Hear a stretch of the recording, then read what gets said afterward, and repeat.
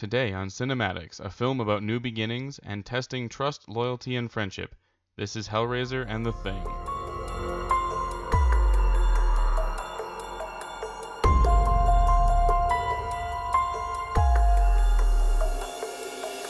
Hello, everybody. Welcome to the first episode of Cinematics, the podcast. I'm Ryan, and I'm Paulie, and we're gonna be hosting this podcast. So before we really dive into the meat of this, I guess we should we'll maybe tell you a little bit about ourselves for those listening, so you know why we're doing this and why you should listen to us, I guess, or not. I mean, don't listen to us if you don't want to. But I guess for myself, I'm a film school graduate from SAIT Polytechnic in Calgary. I took 2-year diploma there, and I'm now an independent filmmaker. I also work on in various departments on big union shows, and I'm a writer and an avid movie lover. So that's my little 30-second blurb about what I do. And I'm Paulie. Ryan is much more qualified to talk about this than I am. I only completed 1 year at SAIT, and I am moving on into production design, which involves mold making, concept designs, and also, like Ryan, just an avid movie lover and watched a lot of movies under the sun. So, yeah. So what is Cinematics? Well, Paul and I decided that we like creating content. We like doing things that are creative, and I just have a lot of fun. We have a lot of fun riffing about shit and talking about shit anyways. And we thought we might as well capitalize. Well, who knows if we'll ever make any money off of this, but we're personal fulfillment. Do something productive with it.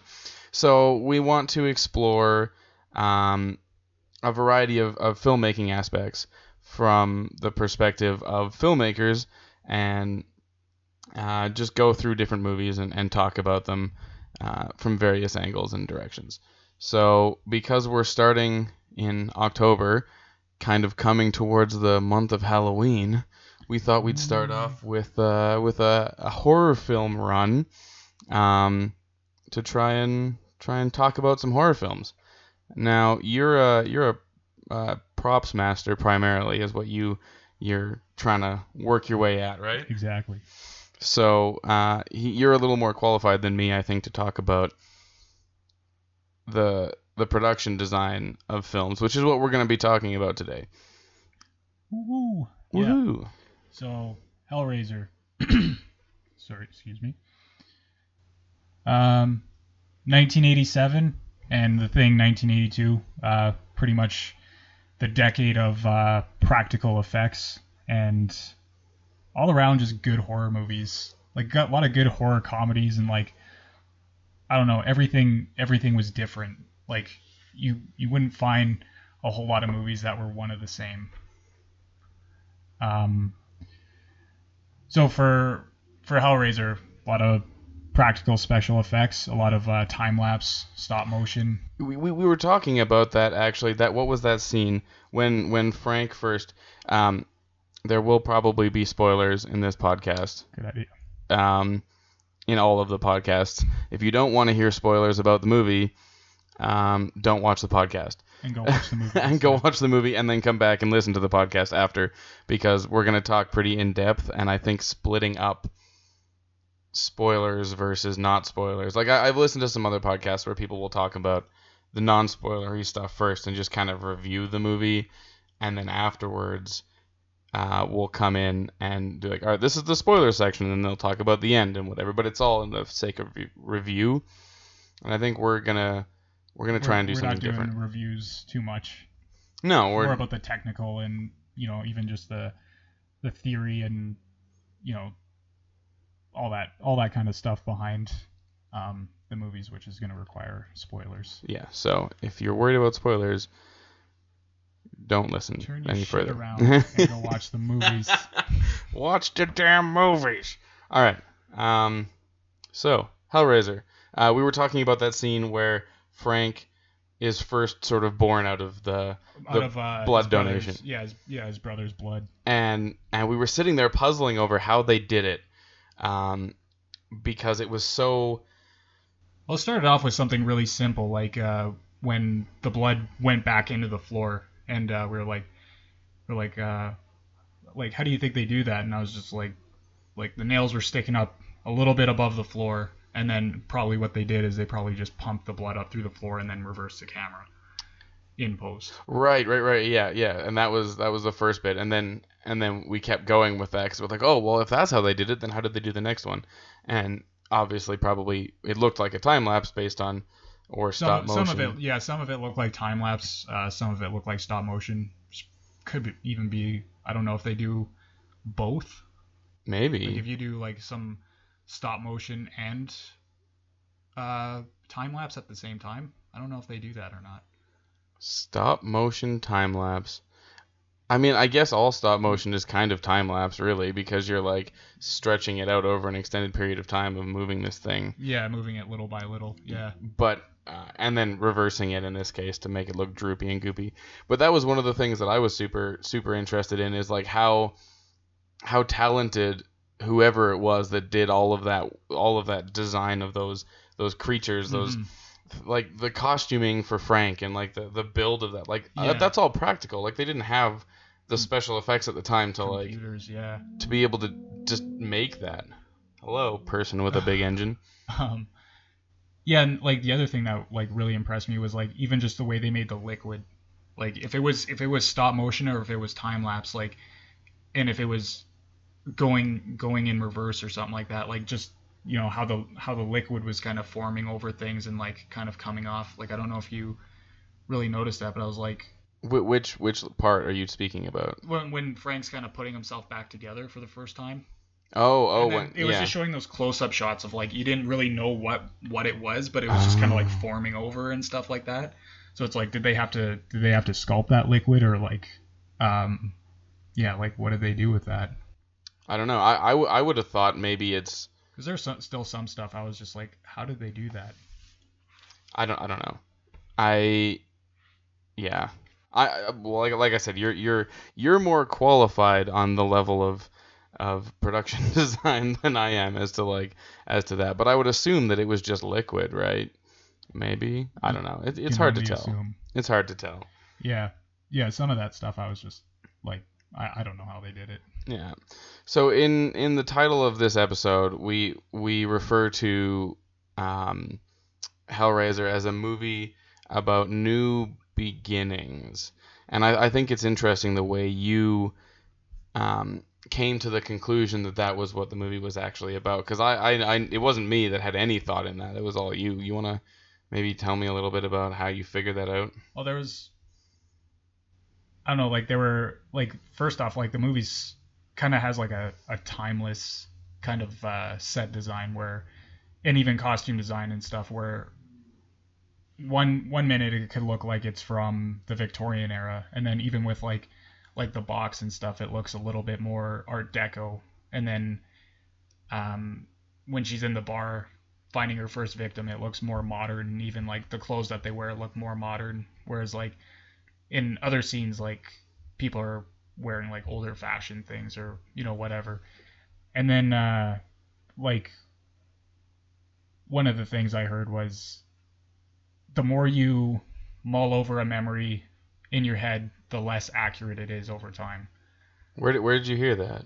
I don't know. It was some video on YouTube. I wish I could remember, but so yeah, I think it's something like that anyway, where the more you think about the past and stuff, the more diluted it becomes, and it's not the same memory it was when you first experienced it, basically. Interesting. It kind of changes over time. So like in a lot of shots, you notice things missing from the background, and there's like fragments of things, and it's just really it's kind of about living in the past, right?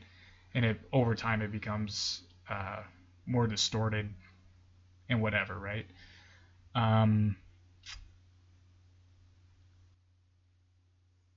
More distorted. Okay. So living in the past, but then trying to move on, almost like coming to this house, which is an interesting almost paradox in and of itself, because the house that they moved to is um kind of old. it's Larry's mom's house Yeah, I think originally. it was in the family, yeah. And he was returning back to it for like the first time. In almost 10 years, the better part of 10 years, what the quote is. And so he talks about coming home and being so excited to move home. Meanwhile, his wife is not so thrilled. It's said that she doesn't like moving, whereas he's excited to move on. She's not. And but also he's moving backwards, I guess, because he's going back to a family home, which is also a bit dilapidated and like it's got mold in the walls. It's all moist and it's just kind of holes everywhere. Down. Yeah, it's kind of falling down a little bit. And yeah, like lost my train of thought. So yeah, like I was saying before, like there's just things missing everywhere. Like right, yeah. Like there's pictures where she rips him in half. Oh yeah, that's right. She tears that photo. Yeah, she tears that photo in half during her first like sacrifice, I guess. But because she just wants to. So I guess the element that's important there, and with the rest of it, is that for her it's a new beginning, in the sense that she's trying to get away from Frank, her husband's brother, Larry. Yeah, Larry's brother. At that point, she's like trying to forget about him. Yeah, because I'm assuming you've seen the movie if you're listening to this podcast, as we mentioned, but because they had an affair. Yeah, they had an affair, and then when she goes, because I don't think there was any history between them in that house specifically. I don't think the house has anything to do with their actual history. No, I don't think so. And then when she goes upstairs and she's like, she thinks that there were squatters there, and then she starts looking through all the photos and she finds out that Frank was actually there. Then it starts to bring up all these old feelings, and then she starts reminiscing a lot, and then it starts to change her, I guess. Okay. You see? Yeah. I see what you're saying. Yeah, because like she wasn't the most like cheery character off the get go, but like it just. I mean, I got evil stepmother vibe the moment I saw her, which is kind of unfortunate, maybe, but. Yeah. Well, and like the thing is, like she just like I guess it just brings out her true nature. Yeah. You know, like. Yeah, she's trying to move on and get away from it, but then. The past finds her. The past finds her, and now correct me if I'm wrong. Because I just had this thought as we're sitting here talking now. When Frank opens the little puzzle box and releases the Cenobites, he's in that little room that we see him in the rest of the time, which is like that empty room that looks like it's almost been lit on fire. There's holes missing out of the wall, pieces missing out of the wall. It's all just. Is that the same room that they found his bed in?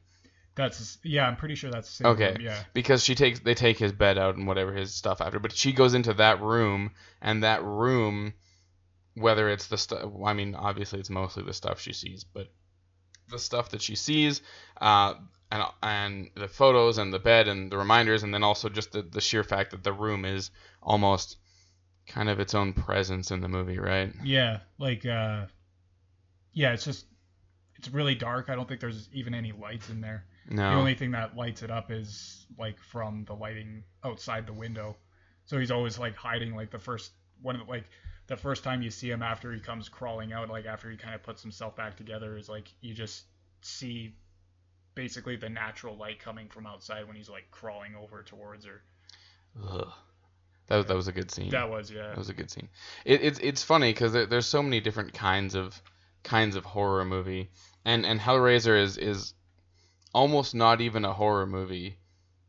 I mean, it is, but at the face of it, it's a horror movie. But I think there's something more there. Yeah. Like what we were talking about, like about things looking incomplete and like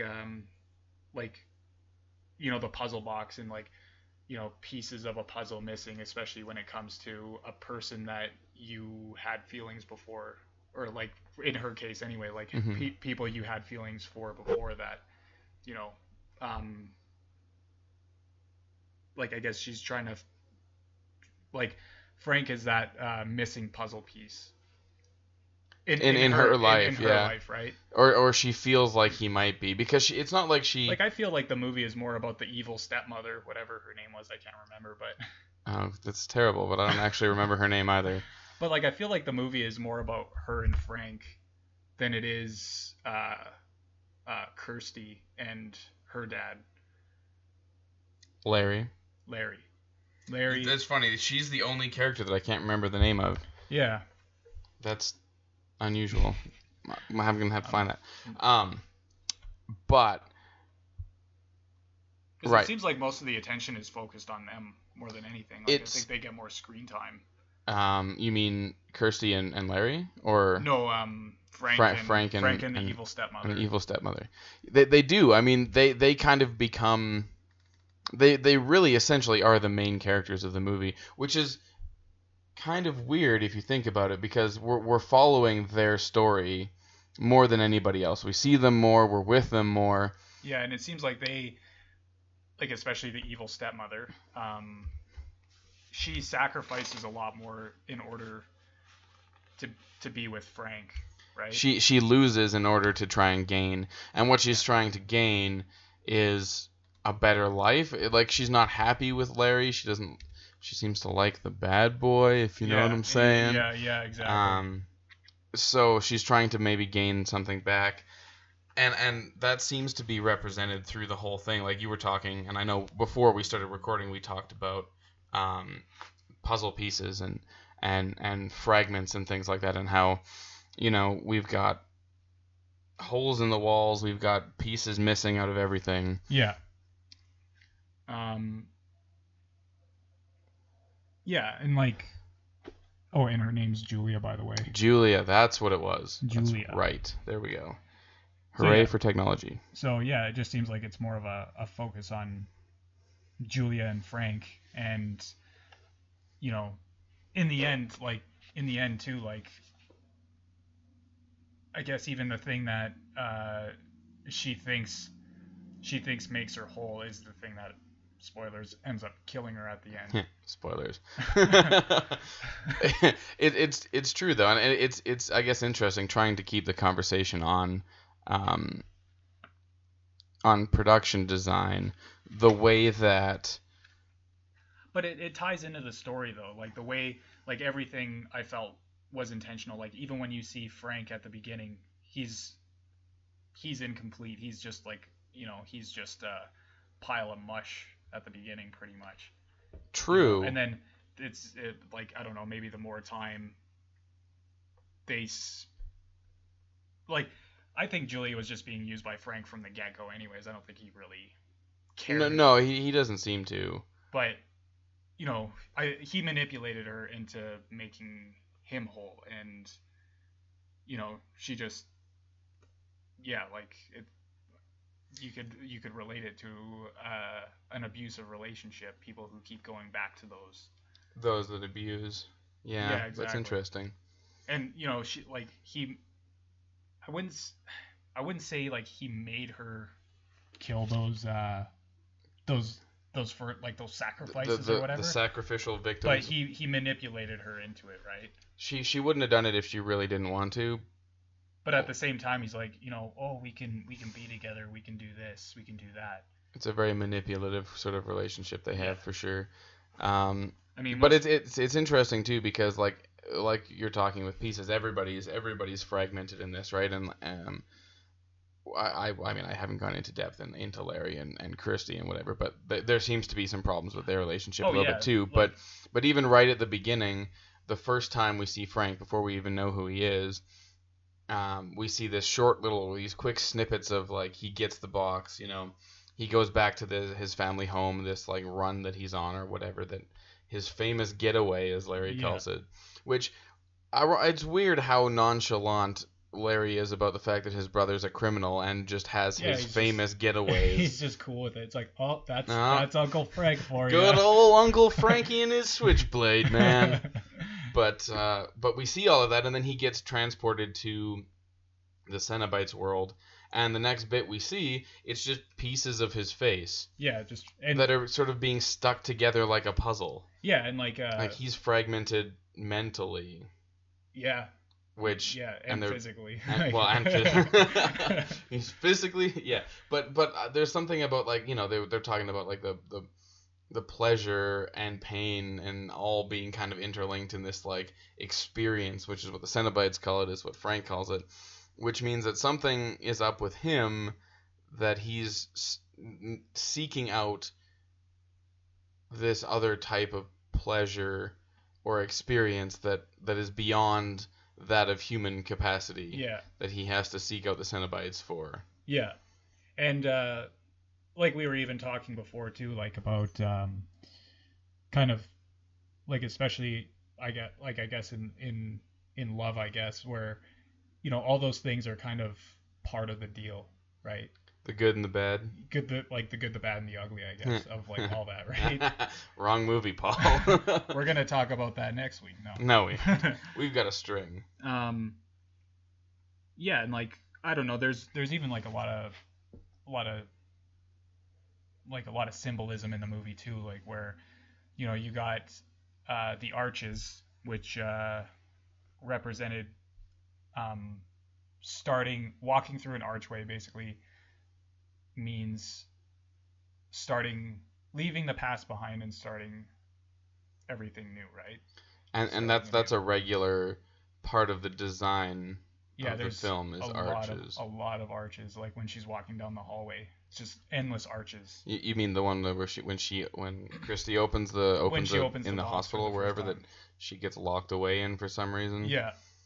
And then there's the even when they're in that attic where Frank resides, and the Cenobites come in, you can see an arch over all 3 or 4 of them, or however many of them there are.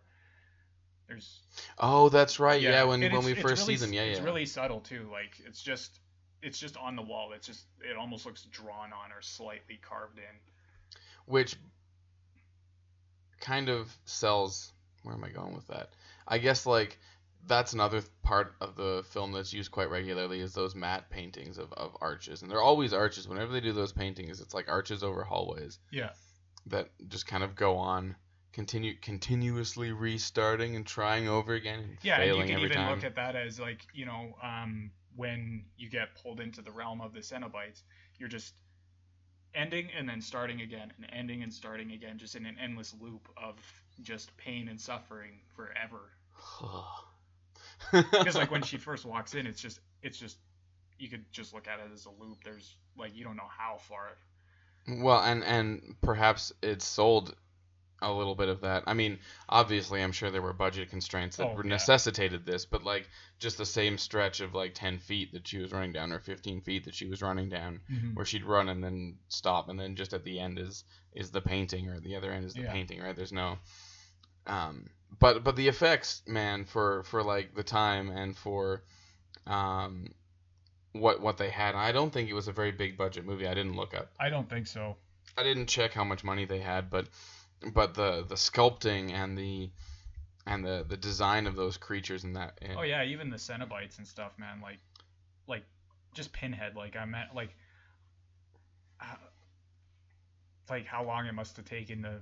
I doubt they put all the pins in his head individually. But no. But I'm sure they had like a mask that he pulled on that was all glued together or whatever. Yeah, that's probably what it was. It was probably like a hood that went over the back of his head and on the side of his face and on his chin that was glued together, or glued on through probably multiple pieces of prosthetics, and then glued on, painted, blended, and then, you know, through some contact. But I mean all of them too, like whether it was Pinhead or whether it was I'm blanking on the large one's name with the eyes. Butterball, that's right. Like and they all had different aspects. Like, and I mean, maybe it's obvious to say just because they're representing, or they're just in with this world, but like, you know, the aspects of pain that they seem to have put themselves through, the choices that were made, whether it's meant to be the individual's choice, like, you know, the female Cenobite who has her like throat held open with this weird contraption in her vocal box, like Yeah. gone essentially, because she only whispers, I think, through the whole movie, right? Yeah. Versus like the guy who has his eyes sewn shut, which is Butterball, I think, and like Yeah. like they're just all like different aspects of senses. Well, and it's almost like it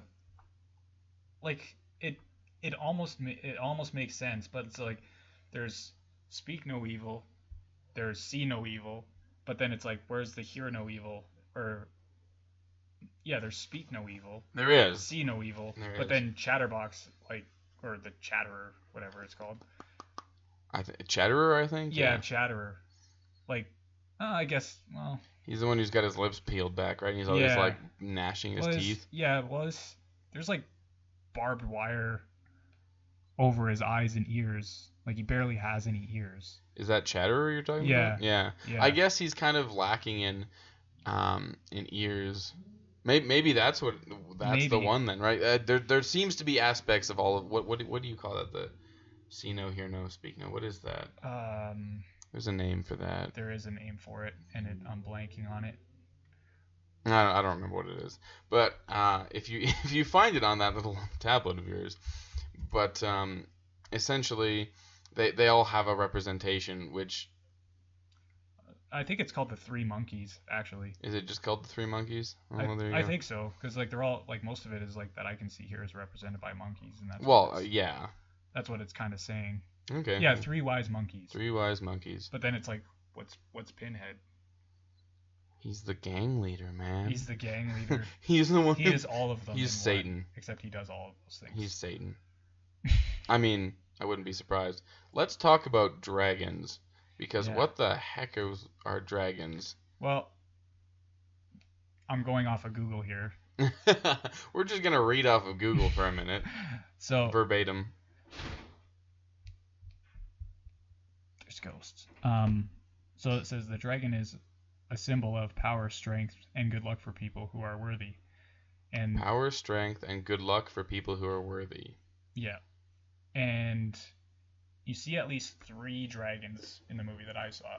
So 3. Okay, so there's the Chinese restaurant one. Yeah, there's the restaurant. There's the one at the top of the stairs in the house. Just like a little black one, but you see it quite a few times. Okay. And at the it's just that little black one on the railing. Yeah, I could never tell what that was. Because I was just looking at it more closely, and it almost looks like a gargoyle. I guess, but it's kind of a dragon too, because that just seems like it's a recurring. A recurring symbol, yeah. Yeah, and then there's also that homeless guy who eats the crickets. Yeah, and then at the end, so major spoilers. And this honestly confuses me a lot, and I think there's something to be said for or something to be talked about here, because I don't fucking understand what his deal was at the end, where he just turns into a gigantic skeletal dragon, takes the cube, and flies away. I mean, obviously what they're doing is they're setting up the next one, and there was another one, and there's a comic book series, and there's a book that it's based off of. Yeah, and then there's a bunch of direct-to-video sequels as well. Are there? How many movies are there? I thought there was only 2. Oh man, no, there's like almost in the tens. Holy, okay, almost tens of Hellraisers. Into the tens of Hellraisers. Hellraiser. So they're obviously trying to set up a franchise, because then also we see it go back to that little Asian man who's selling it in the same booth at the same place to a different person who is seeking the same thing. Like, obviously there's a system in place, but beyond that, like, there's got to be something to the fact that this, like, is he just, because I don't know of any hell mythology that uses dragons, right? Like I understand, like, demons And depending on what medium you're talking about, like there's Doom where you're looking at like the gigantic demon monster things, and there's all kinds of weird designs. But like, yeah, you never see. You never see dragons. Well, there's the serpent. Yeah. Which Yes. is a snake, right? So like that could be. I guess in that sense, maybe that's what he's supposed to be. He's supposed to be an inflated serpent. Yeah. Wasn't the serpent like sort of like an influencer or like liar? Well, in the Adam bassist, yeah, he's the one who makes them eat the fruit. Yeah. So right. Or manipulates them to eat the fruit. Yeah. But he has no agency in this. Like the character that is this dragon has no agency. He doesn't do anything that affects the story until the end when he takes the cube.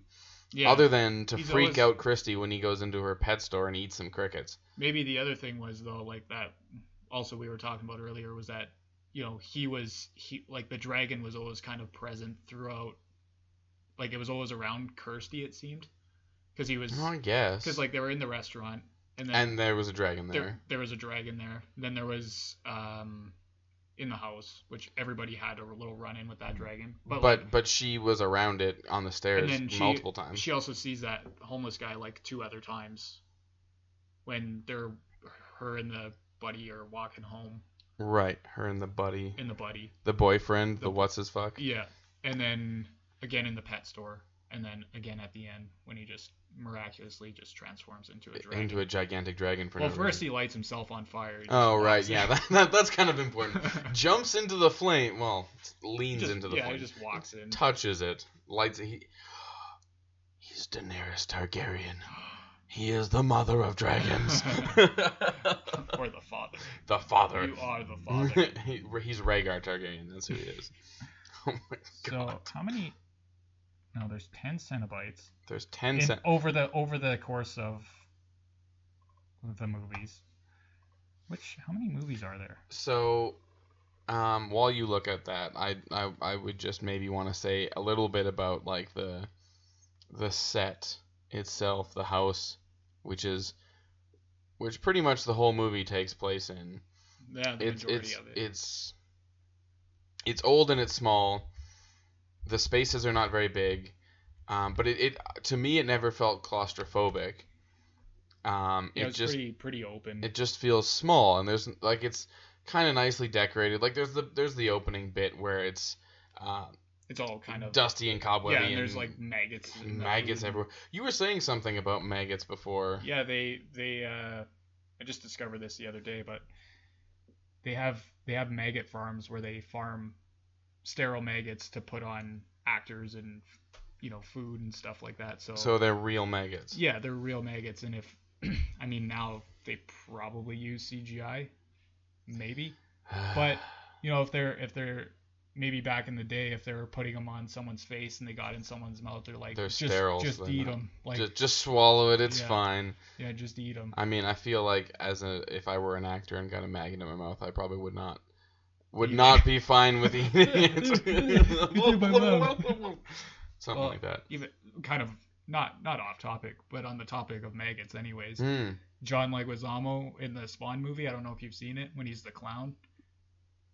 Spawn movie. Yeah, there was a Spawn. We were talking about Spawn earlier, that they're doing a remake, but there was one that was made in the 90s. Oh. And there's a part where he's digging through the trash and he finds a slice of pizza and there's maggots all over it, and he actually ate the pizza and then he puked immediately after. The actor did? Yeah, John Leguizamo. Oh my god. Yeah. So I'm just gonna eat it. Fun little fact. Okay, yeah. So there's 9 Hellraiser movies. And oh my god, and a total of 10 Cenobites. All right.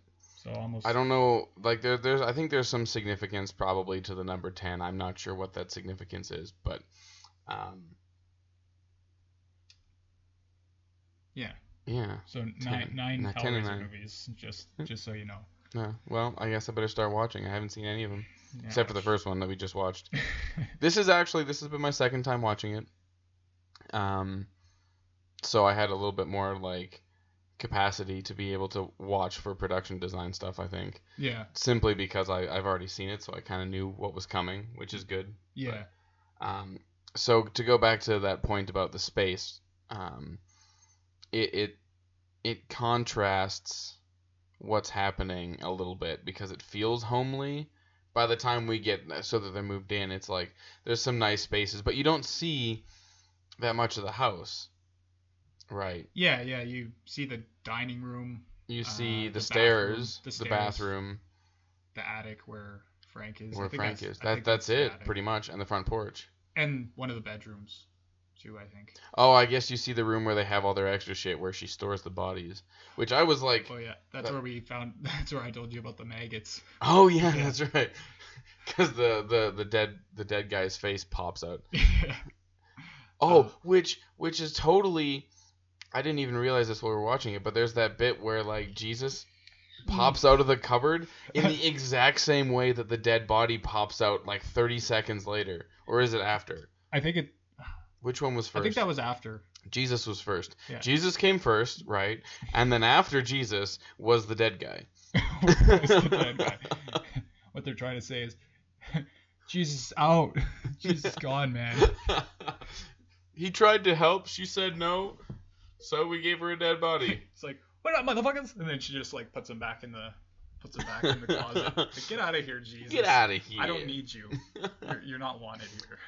But somehow she didn't die, so... Yeah, maybe Jesus did help. He must have. He's like, you know what? I'm going to help her anyways. Because he's a good guy. He's a good guy. Jesus, man. Yeah, the other thing I noticed, too, pretty much everywhere, even on some of the characters' costumes, was like grids. Grids. So there's like grids in the windows when she's in the hospital. The tiles on the wall, there's a grid. I mean, tiles are always gridded. They're all well, not always. Sometimes they're cut into different shapes. I guess that's true. Yeah, but I mean, regularly they're regularly they're spaced and they have grids. Yeah. But even like her boyfriend or whatever, I don't know his name again, but. Even the sweater that he was wearing, I think even the majority of the movie anyway had a grid on it. In some way or another, I think most things did. Yeah. Yeah, there's a lot of grids. It's kind of like almost a symbol of imprisonment, I guess we were talking about. Yeah, being trapped. Being locked in somewhere. And I mean, I guess like, you know, the you said the windows had grids. You're talking in Frank's room, right? Yeah, it was actually all over the house they did. Like the door had grids, the windows. But when you say grids, did they have like bars on the window? I am now not remembering. Like, you know, like they just had like individual pieces of glass, and some of them had like more, like some of them had colored glass. Oh, like panes, right. Yeah, like panes of glass. Yeah, that's what. You gotta wonder sometimes how intentional some of these things are. Like we can sit here and speculate about like the grids in the windows, but like, you know, I like to think when people make movies they put thought into every piece. Do it intentionally, yeah. Because for the most part you do when you build a set, which, I mean, I guess. They might have found, but I would be found a surplus of gridded windows. We're like, hey, we need those. Hey, we need windows. Let's grab them. Well, and I wonder if they constructed that set for the movie, or if they just found a house to shoot in. Like, I'd imagine they. I would think that the attic was probably a set. A set. And then the rest, they might even just had exterior shots of the house, and then they might have just built segments. Of the house that were used in the screenplay, right? What makes me think of that is that we never see most of it, right? So it's a huge house, but we only see like 2 rooms and a staircase. Yeah. 3 rooms and a staircase. Yeah. So that makes me think that maybe they built sets rather than shooting on a location, which, I mean, I think it was this movie I was watching. Oh, and you know what? I think it was Friday the 13th. Damn it, Paul. Never mind. I was like, I think it was shot on the Universal backlot, but I think that was one of the Friday the 13th movies. New World Pictures in association with Cinemark Entertainment. Just reading the back of the case right now. Excellent. We need the synopsis. Well, here, let me the definitive version of Clive Barker's masterpiece. Just reads the Clive whole Barker's thing. masterpiece. Yes, Clive Barker, the place between pleasure and pain. I mean, but there is some merit to it. I mean, like if you're looking at what's on back here, like what the filmmaker thought was important to put in the description on the back is sometimes helpful to like. Yeah, just mull over and just kind of get into the heads of the filmmakers a little bit. Are you? This is a little bit off topic, but because this is our first episode, we're getting to know the audience. Is getting to know us a little bit. Are you a movie buyer? Are you the person who goes and gets DVDs and orders the physical copy of everything? Yes, except for a few that I downloaded off of iTunes that I kind of regret, but only because I couldn't find them in the stores. You can order them on Amazon, you know. I know. I just got Amazon Prime, so that's probably what I'm gonna do. Nice. I'm kind of a physical medium person myself. I like supporting it. You know what I mean? Yeah. Like, if I'm gonna watch it, like, I guess because I guess I consider myself a filmmaker too. So if I was making a movie, I try to like look at it the same way as like, I hope someone buys my movie instead of stealing it. Like, Yeah, I mean, it's hard because like I totally understand the whole money situation and all that kind of stuff, and you just want some entertainment, and movies are great, and that's why services like Netflix and things are good too. Mm-hmm. But it's nice to be able to support people who make things when you can. Especially things as good as like Hellraiser and The Thing too. Oh man. Or Mediums. So speaking of that, we should probably, seeing as we've spent like 40 minutes on Hellraiser now, we should move on to the second movie we wanted to talk about today insofar as production design goes, which is John Carpenter's The Thing from 1982. Yeah, 82. You say that with a question mark at the end of Is it. Is that a question or an observation? I don't know. I think I'm right. Well, it should say on the back of the Blu-ray. Google's faster. 1982. You son of a bitch. All right. So this one is it's funny actually because we were talking after or during / before about the prequel that was made later that if I remember correctly ends kind of with the beginning of the original. Yeah. Which I haven't seen, so like. Which you haven't seen. We were like, should we talk about this beforehand? But I was like, nah, like let's leave it just because you know what happens, and I don't care if you spoil it. Well, and also it's interesting to the point that like The Thing was created. I mean, I can't presume to know what was going through John Carpenter's head when he made the movie, but I would assume that it was made as a standalone piece. It was just this like, this is a thing. From outer space. This is well, like I was saying earlier, was also a remake. Which was made in the 50s sometime. The Thing from Outer Space. Yeah, something like that. In the 50s, and then John Carpenter remade it into his own dealio. Oh, sorry, the Thing from Another World. Oh, okay. But it's interesting because it was made that way, so it was never meant to be interpreted based on what happened before, right? It doesn't matter. You can watch the entire movie without knowing. Yeah, and you already know what happens. Like, you can put it all together, and then the rest is kind of left. Yeah, I mean, there's a block of ice in which they have dug out where you assume this big monster came out of. Yeah. Is this block of ice. The spaceship that they go to that they never go inside. But in the prequel, they do go inside. Right. The spaceship that's trying to get whatever built. I don't know. That part was really weird to me. But production design wise, I think the biggest thing I noticed about this one in like comparison, I think it's important that we picked two things from the same decade, because we can compare and discuss them based on similar.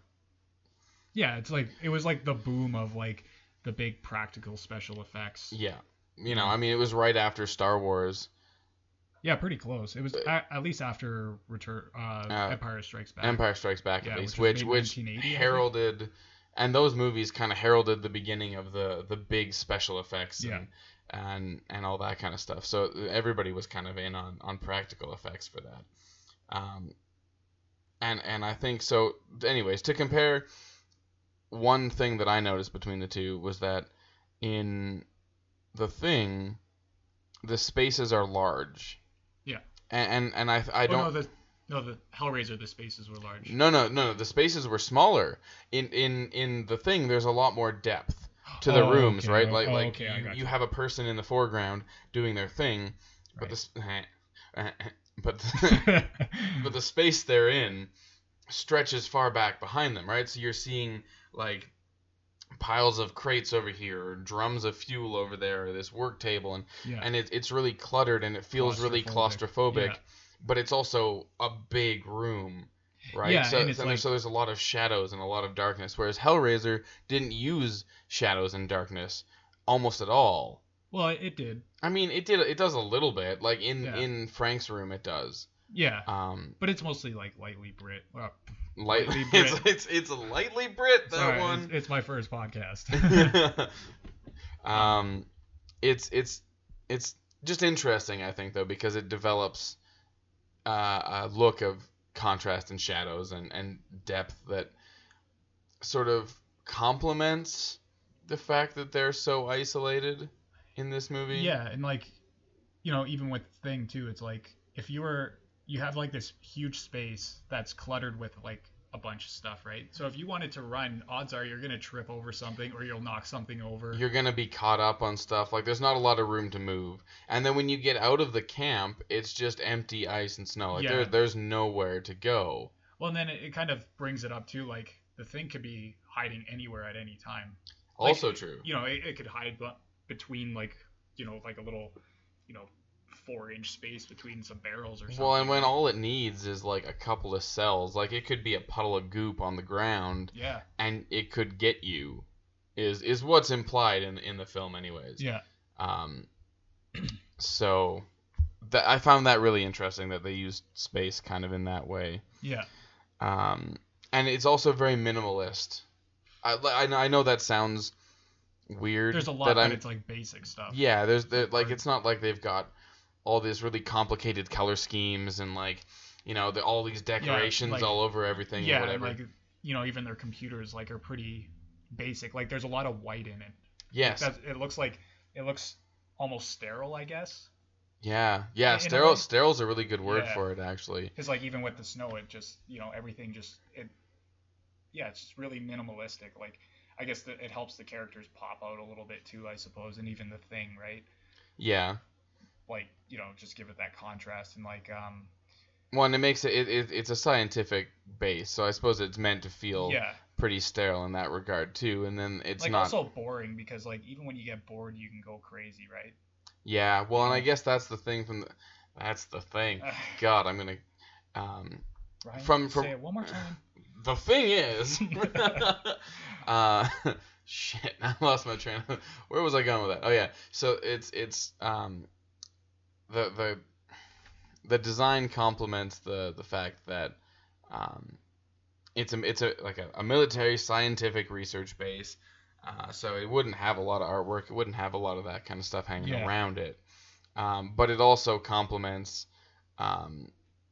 the beginning of the story where they're boredom or whatever drives people crazy, and that they write it off when he's flying around in a helicopter trying to shoot a dog. Which, to be fair, like if you didn't know what the movie was, you'd be like, "What the fuck, man?" That's what I first thought. That's a really pretty dog. Why are you trying to shoot him? It's such a nice dog. Poor little dog.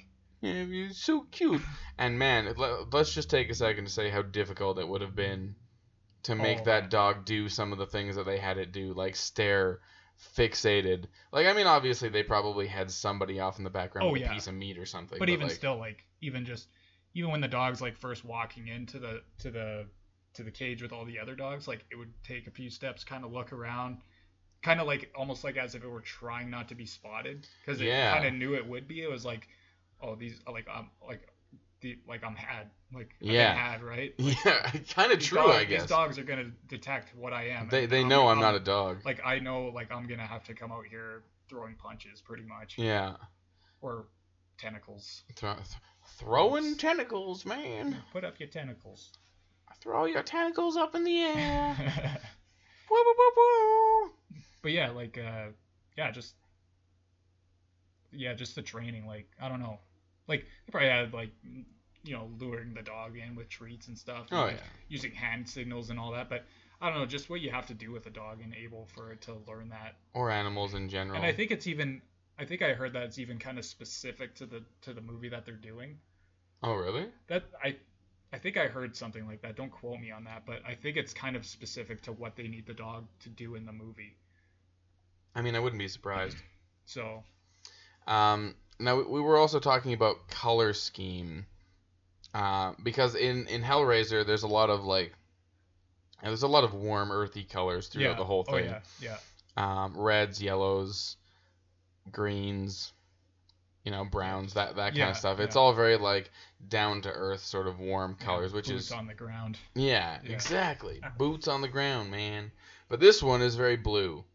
Very blue. Like icy blue, sky blue. It's like really dark blue, like the vest the one guy was wearing, that jean vest or whatever. It was like a really dark blue. It was almost black. Almost, yeah. And you had some interesting stuff to say about blue. Well, this is why I thought that Hellraiser was a movie about trust and friendship. Not Hellraiser. Oh, sorry. The thing. Yeah, Hellraiser's about just the opposite of that. But it's about like trust, loyalty, and friendship, right? Just because blue, according to color theory, according to color theory, that's what it means, and it's like essentially it's a movie about a bunch of guys who worked together for a really long time, who know each other really well, and now they're in a position where they can't trust each other, right? No, and I mean theoretically, they should be able to tell. You should be able to notice behavior differences, but maybe not, because the people who are sort of replaced still seem to have the same behavior, or maybe they don't know. It's hard to tell with movies. It's really hard to tell with movies sometimes what the characters are thinking. I think it's even kind of how you interpret it too. Yeah. Because, movie, like, I don't know, it depends on the movie that you watch, but, it's all subjective at the end of the day. But I mean, there is, if you actually talk to the filmmaker saying, hey, was this intentional? It's like, yeah, it was, or it wasn't. And it's, you can interpret things differently. I took before I went to SAIT and did film, and before I started making my own movies, I took a degree in English, and finished it. And one of the things that I've learned, one of the bits of like classes or whatever I took was on theory and analysis of theory, and one of the things that I had to study was on authorship, specifically on exactly that topic. Like, an author will create something, whether it's the writer of the screenplay or whether it's the director, both of them, or however it works, that they create this piece of work that's out there that they want to they have a story they want to tell. But at the end of the day, the story that's being told is whatever the viewer is listening to and or seeing or taking out of it, right? We were talking when we were going to get food earlier about how your reality is shaped by your beliefs, your own perceptions, or your own perceptions, right? So you look at a movie and you watch the movie, or you read a book or whatever it is you're doing, and you perceive characters to be a certain way, actions to mean a certain thing, and all of that is all just subjective based on your experience. Mm-hmm. And it shapes how you watch the movie, and it's hard as an author of a film or of a book or of anything to like maintain exactly what you meant to put on paper for everybody. Yeah, exactly. Because everybody's gonna take it slightly differently, right? Yeah. So like for me, sitting and watching that, I would have thought that like the people either don't know that they're not themselves, and they because there were times in the movie where it seemed like even if they were the thing, it didn't seem like they would actually know if they were, almost. Yeah, like, or it was like well, I guess they kind of did, because when the one guy was like about to freak out when he was doing the little blood test. Yeah. But at times it seemed like the opposite, like they didn't know, because it was such like a good imitation of what that person was before, like they like it seemed like they didn't even know. Well, and that's kind of the impression that I got, but then it wasn't until the blood fought back that the guy started like freaking out. Yeah. So maybe they know, maybe they don't know. It's hard. Maybe it's like once once they go into, I guess, the self-defense mode, that's when like their instincts kick in, and then they just you know what I mean? Like, yeah, they break character almost. Oh, I guess that maybe that's what it is essentially they're acting. And but they're replacing cells. This is getting really meta into like the science of how this alien creature works now. But like maybe if they're just replacing cells, they wouldn't be replacing behaviors and tics and memories. They just would be replacing the physical body. But also the movie makes it clear that they eventually learn to speak and they seem to know how to do things. Yeah, so maybe they do just take over their body essentially, but yeah, it's keep almost like everything the alien else. doesn't even know that It's an alien. it's an alien until right? It's the last minute. Until it's like it was even like when the dog went in. Well, I don't know, because like the dog was, well, it was only up until like like I don't know, like it seemed like the dog was cool up until it had to defend itself against the other dogs. And then it started freaking out. But it's just trying to hide. Yeah. But it's also trying to propagate so that it doesn't have any enemies. It's hard to say. Yeah. And I don't think there's anything that really tells you for sure one way or another. Yeah. But I think that is almost what makes it kind of more interesting, because they're, to go back to the people aspect, like they're human, but also they're not. Like, there's the corpse they find in the beginning, which, is, it's like they're just so close to what we are. Yeah, and that's what makes it terrifying, I think. And that's the same thing, like I've heard a lot of arguments being made for that's why zombie movies became a thing and why people were so enthralled with them for such a long time, is because it's ourselves. The enemy is ourselves. Yeah. It's a human figure, but they're also not us. Like, it's separating us from some other that is also us. Yeah, it was like, it's almost kind of a cathartic, like, you kill the zombies, so you're killing like the bad part of yourself. Yeah. And keeping the good part. Or it's like even like The Walking Dead said, even though I don't like that show, but it's like the zombies aren't The Walking Dead. The people trying to survive are The Walking Dead. I didn't know that was a quote from that movie. What season is that? I obviously didn't get that far. Fuck if I know, but like, fair enough. But that's interesting. I haven't watched it since like the first episode of the 5th or 6th season. I didn't make it that far. Yeah. But that's an interesting point though to think about, and when comparing it to this too, right? Is that like these people are the real people trying to survive, but then there's also the people who are, this like obviously more advanced being trying to also just survive. Yeah, exactly. Like, yeah, because I mean the thing was encased in ice for like, what they say, like 100,000 years or something like that. Yeah, I mean they say the ice is hundreds of thousands of years old, but the ship could have crashed, sunk through the ice, and then been covered over. So it could have been like 10 years or 100 years, or that's true. Scientifically, geographically. But yeah, they should have been able to tell. Yeah, they should be able to tell like how old the ice was. I don't know how that works, but like, well, you just layers or something. Yeah, there is a way. There's a way. I'm no iceologist, let me tell you, but I would imagine Hudson would probably know. He probably would. But yeah, blue as a prominent color scheme is, and white too. And white. So what's white? Innocence, generally. Oh yeah, like purity. Purity, yeah. Sterile. I like sterility. Sterility. That's but that's a big thing throughout that whole movie. So we're getting pretty close to our hour here, if we're not already like right at it. So yeah, I think that's what this podcast is gonna be. We're gonna take movies, we're gonna talk about them, we're gonna break them down, we're gonna explore some of the themes. We're gonna talk about design. We're gonna talk about them from technical standpoints of the creation, how it could have been done. And we'll probably even talk about movies,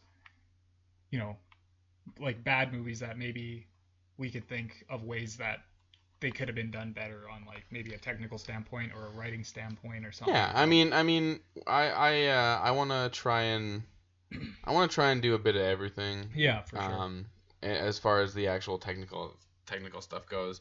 With these two, it's really hard to say too much about them because they're both pretty great movies overall. I mean, they're products of their time. Oh, big obviously. Time, yeah. There was a few scenes in Hellraiser. Especially in Hellraiser when like the big occult, like devil worshipping sort of craze was going on too. Oh yeah. You know. Oh yeah. But they're all it's there's a lot to be learned from exploring those things in those ways based on our view of that time as well as that. Yeah, and it's sometimes it's hard not to talk about production design and what the production designer was trying to say about why they used certain things, like like the grids or the arches or the number 55 at the house. Oh, that's right, yeah. Which meant like a new beginning and leaving the house the number behind you, yeah. Because the house number for the house that they moved to is 55, so it's called like an angel number or something. An angel number. Yeah. And I mean we can speculate endlessly about what it could be, and I think that's part of what we want to do because that's what we have fun doing. Yeah. Is just sitting and talking about that kind of thing, whether or not we're necessarily 100% right about what it is in the eyes of the filmmaker or not. Who knows? Maybe the filmmaker will listen to this and go, "Yeah, I never thought of that." Hey, man, if that happens, I think we've done our job. Exactly. We don't even have a job, but if we had a job, that would be it. Yeah. And we would have done it.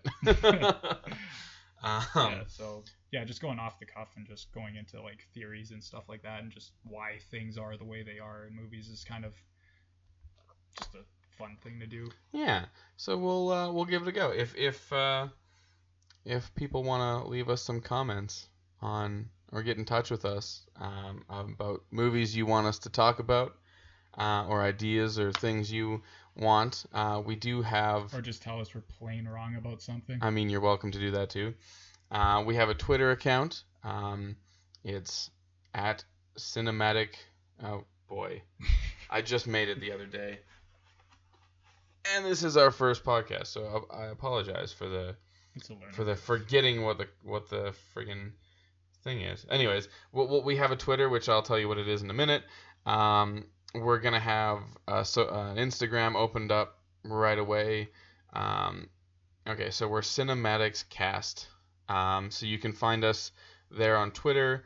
You can also find me at Dark Sales Films on Instagram or Minimal Tales on Twitter or my personal accounts. I also have a Facebook page that you can like, which is just Ryan Drescher, Dark Sales Films. If you want to talk at us, give us suggestions or whatever, we'll post links to all of those things in the descriptions and all that kind of stuff. And you can find me on the email. On the email. That's really descriptive. What's the email? The email account. Oh, our email. Yeah, our email account. Oh, of course. That one. Yes. We'll post that in the description. It's Cinematics Podcast, I believe, as well. So. I believe. I made these all at like 3 a.m. the other day when I got home from work, because this business is one of weird work hours, as some people may know. Did I write it down? Yeah, cinematicspodcast@gmail.com. So you can email us there, or on our Anchor site, obviously. Who knows where this is going to be hosted yet? I don't know. This is our first episode. We're gonna get it fed out, hopefully, to everywhere. And every fucking where, man. Every fucking where. Thanks for listening. And next week. What are we doing next week? Do we want to do foreign horror films next week? Let's do foreign. All right. We're gonna now that we've done two pretty classically American, well, North American, not American. American. We've done two classically North American horror films from the 80s. Obviously, which John I think Carpenter is the golden age of horror. It's not, but like I. For me, I like to think it's the golden age of horror. Well, maybe for you it is. For me. I mean, the 80s was John Carpenter, 80s and 70s and 90s, and that was Cronenberg, and that was like a lot of body horror. Yeah, and body that kind horror. Like it really was quite a revolutionizing time period for the genre. yeah, so now that we've done that, next time we'll talk about some classically non-North American horror films, and maybe we'll even do a little comparison about what kind of things are different, and we'll go from there. I think we've got a few weeks of horror stuff planned over the next little while it's gonna bleed over into November, but it'll happen. It's okay. We don't have to be OCD about it. No, but yeah, thanks for listening. We'll catch you guys next week. Thanks for listening, guys. Peace out. You opened it. We came. Where the fuck is my mouse?